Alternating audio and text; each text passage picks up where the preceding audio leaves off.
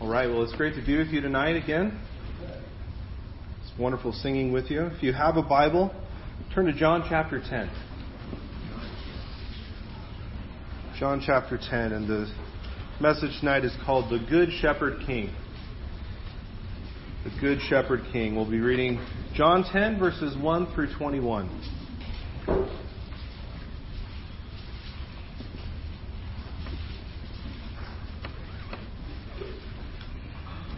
Give everybody a moment to find that. John chapter 10.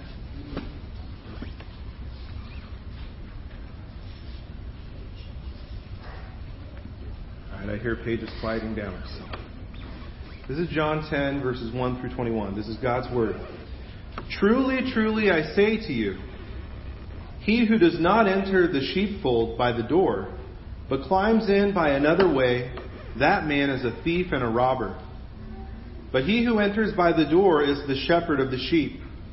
To him the gatekeeper opens. The sheep hear his voice, and he calls his own sheep by name and leads them out. When he has brought out all his own, he goes before them, and the sheep follow him, for they know his voice. A stranger they will not follow, but they will flee from him, for they do not know the voice of strangers. This figure of speech Jesus used with them, but they did not understand what he was saying to them. So Jesus again said to them, Truly, truly, I say to you, I am the door of the sheep. All who came before me are thieves and robbers, but the sheep did not listen to them. I am the door. If anyone enters by me, he will be saved and will go in and out and find pasture. The thief comes only to steal and kill and destroy. I came that they may have life and have it abundantly. I am the good shepherd. The good shepherd lays down his life for the sheep. He who is a hired hand and not a shepherd, who does not own the sheep, sees the wolf coming and leaves the sheep and flees, and the wolf snatches them and scatters them. He flees because he is a hired hand and cares nothing for the sheep. I am the good shepherd. I know my own, and my own know me, just as the Father knows me, and I know the Father, and I lay down my life for the sheep. And I have other sheep that are not of this fold. I must bring them also, and they will listen to my voice. So there will be one flock and one shepherd.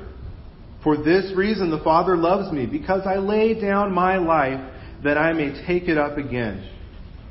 No one takes it from me, but I lay it down of my own accord. I have authority to lay it down, and I have authority to take it up again. This charge I have received from my Father. There was again a division among the Jews because of these words. Many of them said, He has a demon and is insane. Why listen to him? Others said, These are not the words of one who is oppressed by a demon. Can a demon open the eyes of the blind? Well, this ends the reading of God's Word. I invite you to pray as we come before His Word tonight. Let's pray. Father, your Word tells us to let your Word dwell in our hearts richly. You tell us to sing to one another in psalms and hymns and spiritual songs with grace, Lord, in our hearts, thankful for the grace that is ours in Christ. And having done that, Father, now we turn to your word and we ask that you would speak to us through it, that you would show us Jesus, and that you would change us to make us more like him, our good, faithful Shepherd King. We pray all of this in the name of our Lord and Savior, Jesus Christ. Amen. Well, I think it's safe to say, right, that we all want to live the abundant life. We want to live life to the full. We want to live the best life, the blessed life. Books line bookstore shelves on this topic. There's podcasts and TV reality shows and any number of things that offer, at least so they say, the abundant life. There's celebrity Facebook profiles that showcase some version, this version or that version of the abundant life. But amidst all of these different offers and versions and presentations of what it means to live a full life, an abundant life, life to the full, what does living the abundant life really look like? It's a question we need to ask. Maybe you've been a Christian for a long time. I imagine for many of you that's the case. Maybe you were raised in the faith. But what once filled you with just a childlike wonder and awe has become, kind of boring, ho-hum, lackluster. It can happen to all of us. And maybe you went looking for that abundant life elsewhere. And as you did, you found that it was all empty promises. Or maybe you're here tonight and you're still searching for the abundant life because you've seen that nothing else that promises to satisfy actually does. Well, if that's you tonight, and I think all of us can find ourselves in that place, then this is a beautiful chapter in God's Word to look at. It's beautiful to see just what the Good Shepherd, not just the Good Shepherd, but the Good Shepherd King, as we're going to see, just what it is that He gives His sheep, and at what great cost to Himself. It's really hard to see that with any amount of clarity, and to see it as anything but just breathtakingly beautiful. That's what we're going to see tonight in John chapter 10. And if you want to know who Jesus is, one of the best places to start is John's Gospel. 8 times in John's Gospel, Jesus says the words, "I am," and then He describes Himself 8 different ways. And here in our passage tonight in John 10, we find 2 of those "I am" statements. And interestingly, in the Gospel of John, you have 3 before, 2 in our text, and 3 after. So it's this central passage in His Gospel, and it draws into light Jesus' fulfillment of Old Testament promises. It contrasts false shepherds with the Good Shepherd, and it shows the failure of religion that isn't interested in redemption. It's a beautiful passage. It's a beautiful figure of speech is what John calls it. He says Jesus gave this figure of speech to the Pharisees, but they didn't understand it. And I'm kind of glad they didn't, in a way, only in this way, because when they don't understand what Jesus is saying, He goes on to unpack it again. And when He does, that's for our benefit. And we have some of the richest, most beautiful statements of the gospel in that further elaboration of this figure of speech, this explanation of who Jesus is and what He has done for us. So I want you to see something tonight in John 10, 1 through 21. There's so much that we could dig out of this gold mine of a passage, but I want you to see this. Because Jesus is the Good Shepherd King who gives His life in our place, He sacrifices His life in our place so that we can have abundant life, then we must hear His voice and follow Him. Because Jesus is the Good Shepherd King who sacrifices Himself in our place to give us abundant life, what are we to do? We must hear His voice and follow Him. And there's really 2 key truths about Jesus that I want to look at with you and unpack them as we look at John 10. First, who is the Shepherd King? Who is this Shepherd King? And in second place, how is He the Good Shepherd King? So who He is and how is He the Good Shepherd King? So first, let's think about that question. Who is the Shepherd King? And of course, the right answer is the Sunday school answer, right? Jesus. Right. That's always a safe bet when somebody asks that question, speaking from God's Word. But we're going to see a little bit more than that. I want to look and see how this theme gets traced all the way from the first pages of the Bible up until now. And that'll be really brief, but I think it'll be really helpful for us to see. Because when we think of a shepherd, I've said that he's the Shepherd King. And you might be thinking, what in the world is a Shepherd King? Because for us, when we think of shepherd and king, we think of 2 different things, right? They're 2 very different things. On the one hand, we might think of a shepherd. It takes us out to the countryside, out to the rolling hills with a shepherd carefully tending his flock. Maybe rising to defend his sheep every once in a while from predators. But then when we think of king, that's a whole different picture, right?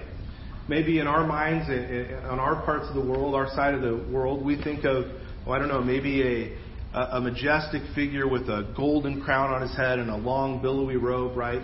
So shepherd and king don't seem like they're really that closely related, but that wasn't always the case. In fact, in ancient times, not just in ancient Israel, but in the nations surrounding Israel, shepherd and king were really closely related. The king was seen as a shepherd over the people. And in some small way, the shepherd was thought of as a king, at least in the sense that he was the owner of his flock. He was the ruler of his flock. He was the one who defended his flock. He was the one who cared for and provided for and watched out for his flock. And all of that is what a king does for his people, right? And so you have these ancient kings describing even themselves as shepherds. So you have this idea of a shepherd king that's really foreign to us, but it's really, really important to know as we get into John chapter 10. Let's really quickly walk through this. Sometimes we look at the Bible and we may flip open to a passage and we read it in isolation. And we fail to get the big picture. The Bible is one big story that leads to our Savior Jesus Christ. And all of the themes, all of the different stories, all of the different trails you can follow lead to one place, to Jesus. So let's look at, very briefly, how from the very beginning of this book to John chapter 10, we see the good shepherd king promised, and then finally he gets here. He arrives in John chapter 10. So from the early parts of the Old Testament, if you know a little bit of the story, you have Abraham, Isaac, and Jacob. And then you have Moses after that. And God alone during that time is considered the shepherd. The shepherd is God himself. For example, when Jacob, Abraham's great-grandson, blesses Joseph, he says to God, or he calls God, the God before whom my fathers Abraham and Isaac walked, the God who has been my shepherd all my life long to this day. Describing God as the shepherd. In Psalm 77:20, speaking of the days of Moses, the psalmist says, you led your people like a flock by the hands of Moses and Aaron. So this picture of God leading his people like a flock. God is the shepherd at this point, right? It's God himself, the truly divine shepherd king. But then something interesting happens as we go through the story. We get to another page in the history of this great story about Jesus. And we see that the children of Israel had rulers, human kings. And during that time, you start having this idea of shepherd applied to the kings. But in a very general, a very unspecific, maybe a generic sort of way. They're sort of like a shepherd of the people. But there's one king in the story that gets spoken of as the shepherd like God. One king. And that's David. He's the royal shepherd that is appointed by God to lead the people. You might remember, what did David do before he was anointed king? He was a shepherd. Some of you know the story. He was the last pick that Samuel thought would never be the king. He was the little shepherd boy. And all of the other brothers paraded before Samuel. And God kept saying, no, not this one, not that one. And finally, a shepherd boy walks in and he gets anointed king. And that's important. That's not just a throwaway piece of the story. It plays into how the Bible points us to Jesus. So God is the shepherd king. And then David, this shepherd boy turned anointed king, he picks up that same title as the shepherd over God's people. So that's interesting, but it gets more interesting because this idea of God the shepherd king and David, his appointed shepherd king, it gets taken a step further. All throughout the Old Testament, the way that David gets spoken of gets expanded and stretched, and it gets bigger until it's finally clear that no human person at all, no individual could fill these shoes. There's something about the way the Bible talks about David that leads you to think beyond David to something else that's coming, something else that's promised. For example, far after David is dead and gone, he's buried, the story of David is over, God says through his prophet Ezekiel, listen to what he says. He promises this to the people in Ezekiel 34, 23 and 24. He says, and I will set up over them one shepherd, my servant David, and he shall feed them. And he shall feed them and be their shepherd. And I, the Lord, will be their God, and my servant David shall be prince among them. I am the Lord, I have spoken. And later, just a couple chapters later, the same prophet says that David will be the people's shepherd forever. Now, King David couldn't be the people's shepherd forever. He's dead. He's gone. So who is this talking about? Ezekiel what? That's Ezekiel 34. Ezekiel 34. So as you see this, you see that there's something beyond David, and really the point is that there's going to be a greater David. There's going to be a Davidic Messiah, a promised Savior of the world who would be from the line of David. A divine shepherd king like David who would shepherd God's people forever. And in John chapter 10, our story tonight, this promised David, this shepherd king that would come, says, I'm here. He announces himself. He says, I've arrived. The theme of the shepherd king that starts all the way back in Genesis has finally blossomed in the person of Jesus. He's finally here. When Jesus says, I'm the good shepherd, he's saying more than I am like a shepherd. I care for my flock like a shepherd. I'm gentle like a shepherd. No, he's saying, I'm the shepherd. I'm the shepherd king that was always promised. I'm the shepherd king that was always pointed to throughout the entire story. I'm finally here. He's saying that he's God himself. He's saying that he's God the Son, that he's the new divine shepherd king who will shepherd God's people.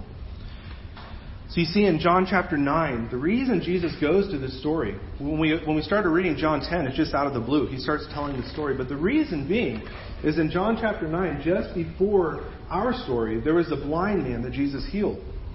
And he was badly mistreated by the religious leaders of Israel. He was badly treated by them. He was horribly just abused. They really, the picture here is that they don't fit the bill as good shepherd kings. They're more interested in themselves than in looking out for the flock. They take advantage of the flock. They don't care about them at all. They brutalize them instead of bless them. And here comes Jesus, and he says, he is the good shepherd king. He's the promised shepherd king. So that's who he is. That's who the shepherd king is. But I want to spend the rest of our time tonight looking at another question, and that's, how is Jesus not like the other rulers of Israel? How is he the good shepherd king? And the answer to that question is threefold. First, Jesus knows us intimately. He knows us intimately.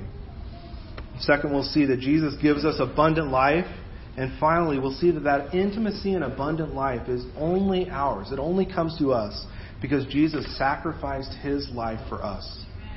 So first, let's see why Jesus is the good shepherd king. And the first thing we find is that he's the good shepherd king because he knows us intimately. If you were listening to what Jesus says in John 10, several times he uses the language of my own. I know my own know me. My own come in. I call my sheep. There was a powerful old American preacher, George Whitefield, and he said, "Oh, blessed be God for that little, dear, great word, my." Have you ever thought about that? Jesus says of you, my sheep. My sheep. And he calls you by name. When we think of a shepherd leading his sheep, I don't know what comes to your mind. Maybe you think of a border collie running around, barking on the heels of the sheep, driving them in front of the shepherd. Maybe you think of the old movie Babe the Pig. The pig's running around with the farmer, that'll do pig. And we think of driving the sheep ahead, and but it's not like that in the ancient days that Jesus is working in and where he's speaking. The shepherd would come outside of the sheepfold and he would maybe whistle or hum or something just very distinct to him. And the sheep would recognize their shepherd. And they would all trot out of the sheepfold and follow the shepherd. And Jesus takes it a step further. He doesn't hum. He doesn't whistle. He calls you by name. And you hear his voice.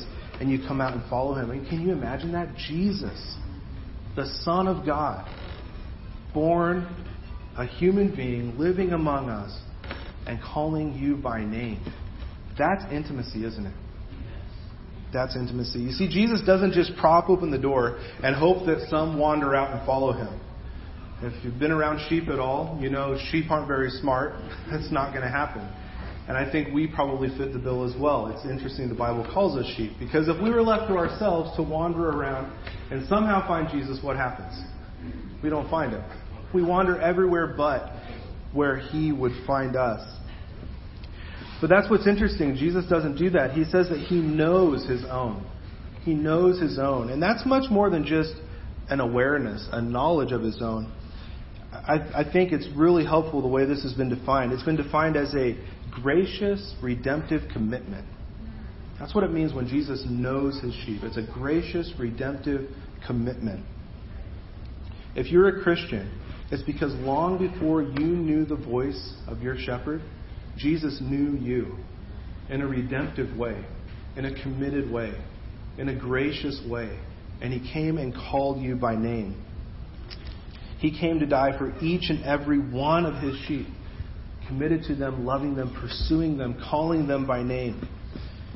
He doesn't miss a single sheep, in case you're worried about that. There won't be 99 sheep when all is said and done and the last day comes.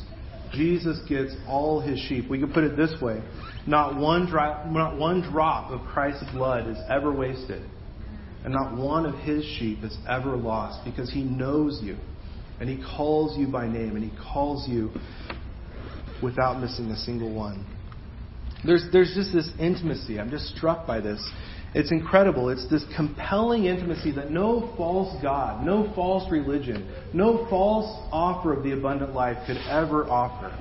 It's this intimacy that none of these false shepherds of the people could ever engage in. But this is the intimacy that our shepherd gives. Isaiah 43, verse 1. But now thus says the Lord, He who created you, O Jacob, He who formed you, O Israel, fear not, for I have redeemed you. I have called you by name, and you are mine. It's an intimacy that it's too good to be true, right? But it is true. And the reason it's too good to be true is because you know you, and I know me. And we know just how unlovable we are. Just too good to be true. How could Jesus give us this intimacy? Just over a month ago, we had Valentine's Day, right? And in a lot of places, love was in the air. And that's fine. Romance is fine. But there's something much deeper, much more powerful, much more moving than even that. And it's true love. Amen. True love. That's what makes tears well up in our eyes. Because what is true love? True love is when somebody knows you for who you are and loves you anyway. True love is when somebody knows who you are and loves you anyway. And we all know ourselves better than anyone else, right? And we know just what it is when somebody loves us truly, loves us completely, loves us knowing who we are. That's what makes the love of a spouse, of a dear friend, of a father or a child such a beautiful gift. Because we don't deserve it. Brothers and sisters, how much more so with God's love for us? God knows us more than we know ourselves. That's a scary thought. But God loves us truly. It's an intimacy. Martin Luther captured this beautifully. I love what he says. He says, "Now what is this that Christ says? And He calls them by name and leads them out." He says, "They all hear the melodious voice of Christ.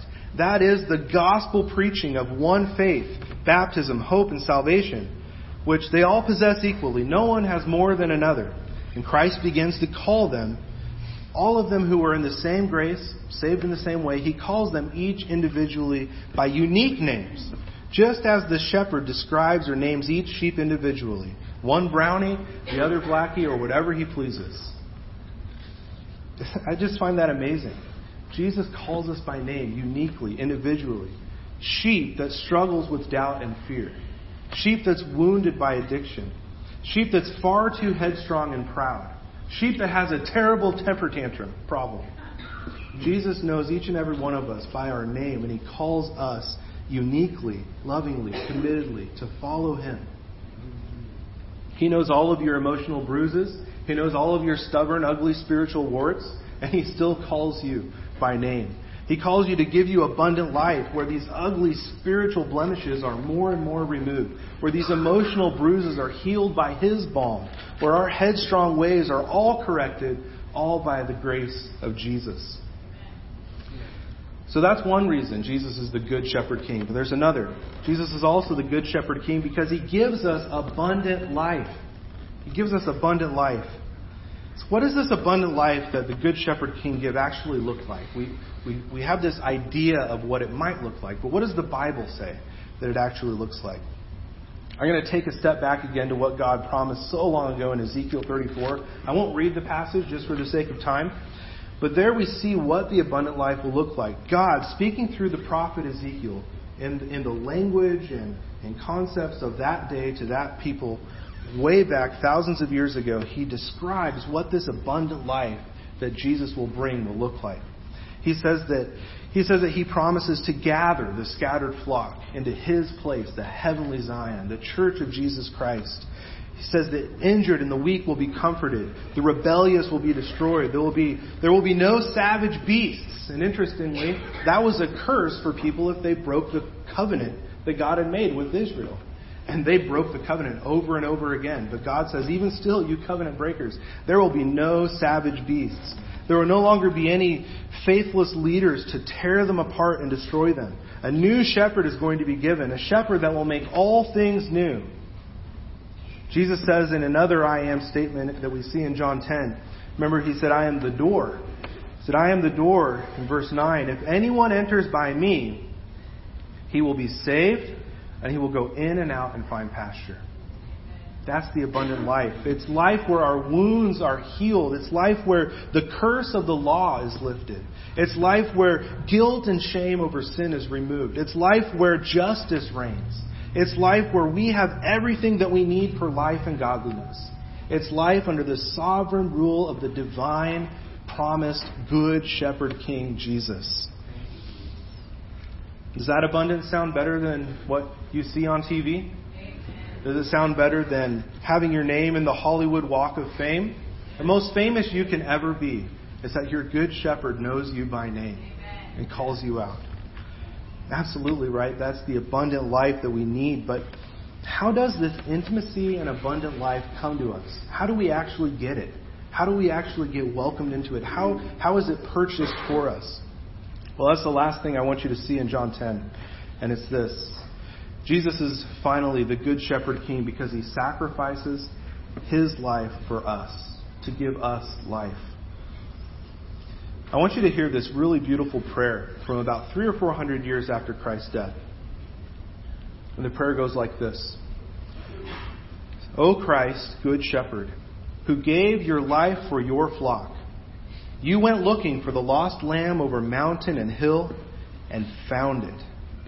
After finding it, you carried it on those same shoulders that were to bear the wood of the cross. And taking it along with you, you brought it back to the life of heaven. That's what Jesus does for us. Jesus doesn't just call us by name, but like a good shepherd, he takes his staff and his crook and he goes and he finds the lost sheep. And he carries it back on his shoulders, back to the life of heaven. And the way he does that is by carrying the cruel cross that we deserve on his shoulders. Suffering and dying and giving his life, sacrificing himself in our place. Remember what we said earlier about these faithless shepherds, the ones that mistreated the blind man. And over we see it. They just don't care about the flock. And Jesus uses the picture of robbers and thieves to describe them. But he uses another picture. Not only is that the mirror opposite of the Good Shepherd, there's another mirror opposite of the Good Shepherd in this story. And it's, if you caught it when we read, it's the hired hand. The hired hand. It's the help. It's the hired laborer. And what does Jesus say about the hired hand? He says when the wolf starts circling the fold, starts growling and starts threatening to grab the sheep, what does the hired hand say? I don't get paid enough to do this job, right? And the hired hand is out of there. There was a time several years ago where I grew up down in Mexico when the wars between the different drug lords and the government had gotten so bad that all of the county police walked off the job. They said, we don't get paid enough to do this job. And things got really bad, even in the village that my family still lives in. People had to fend for themselves because there was no one to defend them. But Jesus' sheep never have to fend for themselves. He's always there to defend them because he isn't a hired hand. He never leaves his sheep defenseless in the face of danger. Jesus, he says, look at verse 11 if you're there in John 10. He says, I am the good shepherd. The good shepherd lays down his life for the sheep. Lays down his life for the sheep. See, in John's gospel, Jesus is called the Savior of the world. Right? John 3:16. For God so loved the world. And John tells us what he means by this. In verse 16, if you see in verse 16, he says something that would have just shocked the Pharisees that were listening at the time. It shouldn't have. It was something that's all along in the story. But they had become so self-centered and so self-focused that they thought it was just being a good Jew that got you in. That's what made you a sheep. But Jesus came to die for the sins of the world. He says in verse 16, I have other sheep that are not of this fold. I must bring them in also, and they will listen to my voice. You see, when Jesus comes, the definition of God's people isn't one little nation anymore. The boundaries get blown out the sides so that people in far off, distant, once pagan lands like Ramona, California, can be called God's sheep. I have sheep that are not of this fold. You can see him pointing across the oceans to California, where one day the gospel would come. I will bring them in also, he says. John 11:51-52 says, Jesus would die for the nation, Israel, and not for the nation only, but also to gather into one the children of God who are scattered abroad. You see, there's no sacrifice greater than this. There's no love deeper. There's no compassion more tender than Jesus' sacrifice to gather his scattered sheep, all of his sheep, all across the globe into the abundant life of the sheepfold. It's compassion, it's love, it's mercy, it's a sacrifice in our place because we're sinners. We need it, but we don't deserve it. None of us deserve that mercy. That's important to understand. It's important to understand if we're going to get the beauty of the goodness of the Good Shepherd, if we're going to see the glorious news that is the gospel of Jesus Christ, it's first to understand that we don't deserve the good news of Jesus. We don't deserve his grace. We don't deserve this redemptive commitment and love that we've talked about. What do we deserve? We deserve to be left to the wolves.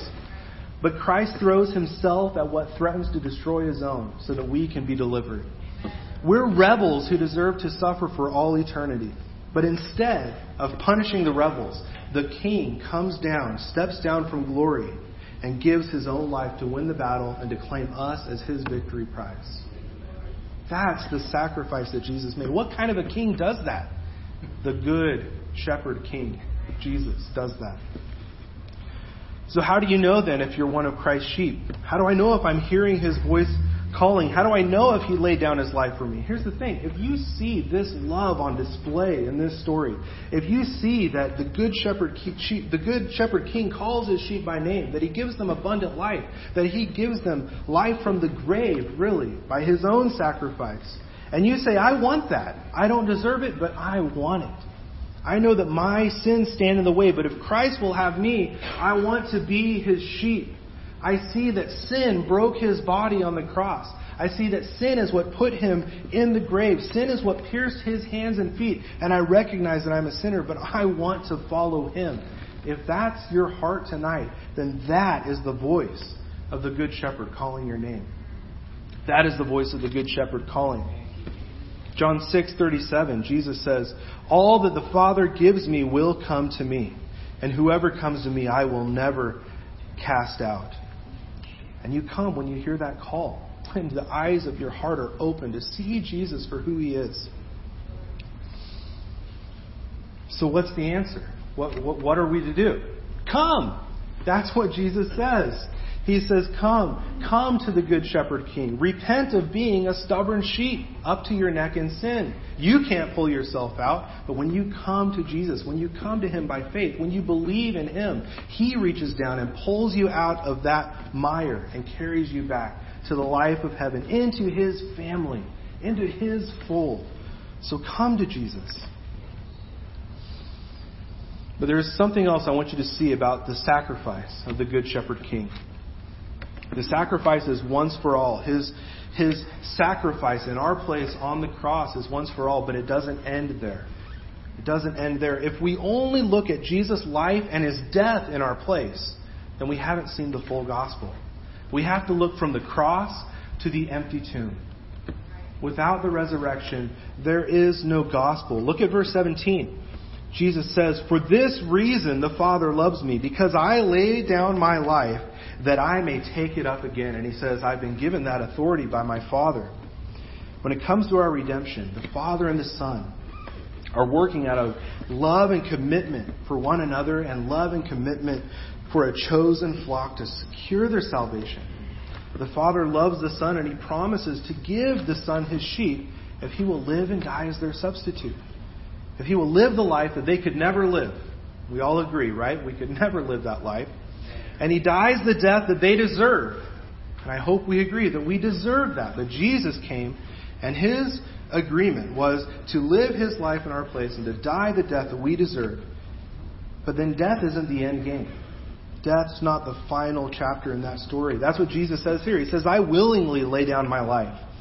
If I lay it down, having lived out the life that my people couldn't live and die the death that they deserve, then I rise to the reward. I rise to the reward. The Father's given me that authority. When that life is taken up again, then Jesus receives the prize. He receives the reward for his faithfulness. And that reward is you. That reward is you. You're the prize.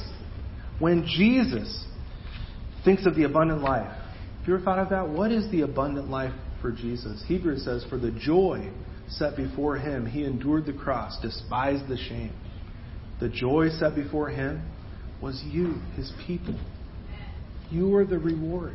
You are the abundant life. When Jesus thinks about what the abundant life looks like. And because of that, we can sum up the abundant life that he gives in one word. Jesus. Because Jesus sees us as his joy and reward, our abundance, our life lived to the full, the best life, the blessed life is Jesus. It's living with him. It's the resurrection life that he gives.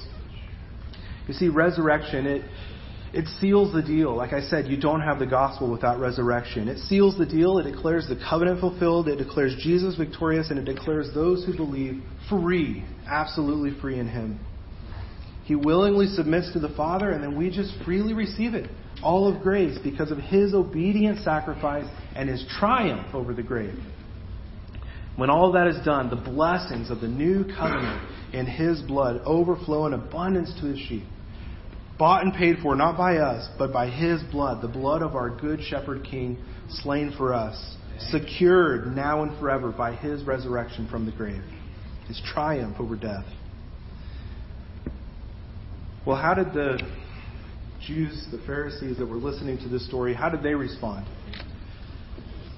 How did they respond to his claims to be the good shepherd king and his promise of life and abundance by his sacrifice? Well, verse 19 says, again, there was a division. It's happened before and it happens again in John 10. Look at verses 20 and 21. Many of them said, he has a demon and is insane. Why listen to him? Others said, these are not the words of one who is oppressed by a demon. And thinking back to the previous story, they say, can a demon open the eyes of the blind? So as is so often the case in the Gospels, the disbelief of some and the fence-sitting of others is really a challenge to us. Some say, forget it. They reject it out of hand. He's insane. He's a lunatic. He's raving mad. He's demon-possessed. Not going to listen to him. And the others say, could a man who gave sight to the blind really be possessed by a demon? Could he really say all of these things that are so beautifully reaching our hearts? But they're not sure. It's pretty non-committal. So then the question comes to us, how will we respond to these claims? Will we say that's nuts? Life and abundance can't be found in Jesus. It's found elsewhere and I'm not even going to listen to this. Will we stop and say, I don't know? Or if you hear the voice of your good shepherd calling you, speaking these words of life because he laid his life down in your place and saying, come and I will carry you back to the life of heaven. Will you come? That's the question for us. And I hope you will come. Jesus is the good shepherd king. Unlike these other self-interested religious leaders, and we know there's many in our day today that never fulfill their promises, Jesus carries out everything needed for us to receive mercy and grace. He gives us abundant life by laying down his life in our place. He loves the Father and the Father loves him. And through that love, you are being pursued to be brought into that fold. So because he's the good shepherd king who gives his life in our place so that we can receive abundant life, there's only one thing we can do. Whether it's for the first time or for the 500th time, hear his voice, follow him, come to Jesus and find life in him. Let's pray. Father, we confess that we are stubborn sheep. And so often, Lord, we hear your voice calling, but we walk the other way. I pray tonight, Lord, that would not be the case. All of us, Lord, from the one who has been in the faith the longest to the newest, to one who has not ever heard your voice called, but may be hearing you now, we pray that all would follow you. Pray that you would break through the hearts of stone, Lord, and show us our need for the good shepherd king, one who does not flee in front of danger, but gives his life, throws himself to the wolves so that we can be forgiven. And our good shepherd, Lord, didn't stay dead, but he's living and reigning, and it's in the name of our living good shepherd king we pray. Amen.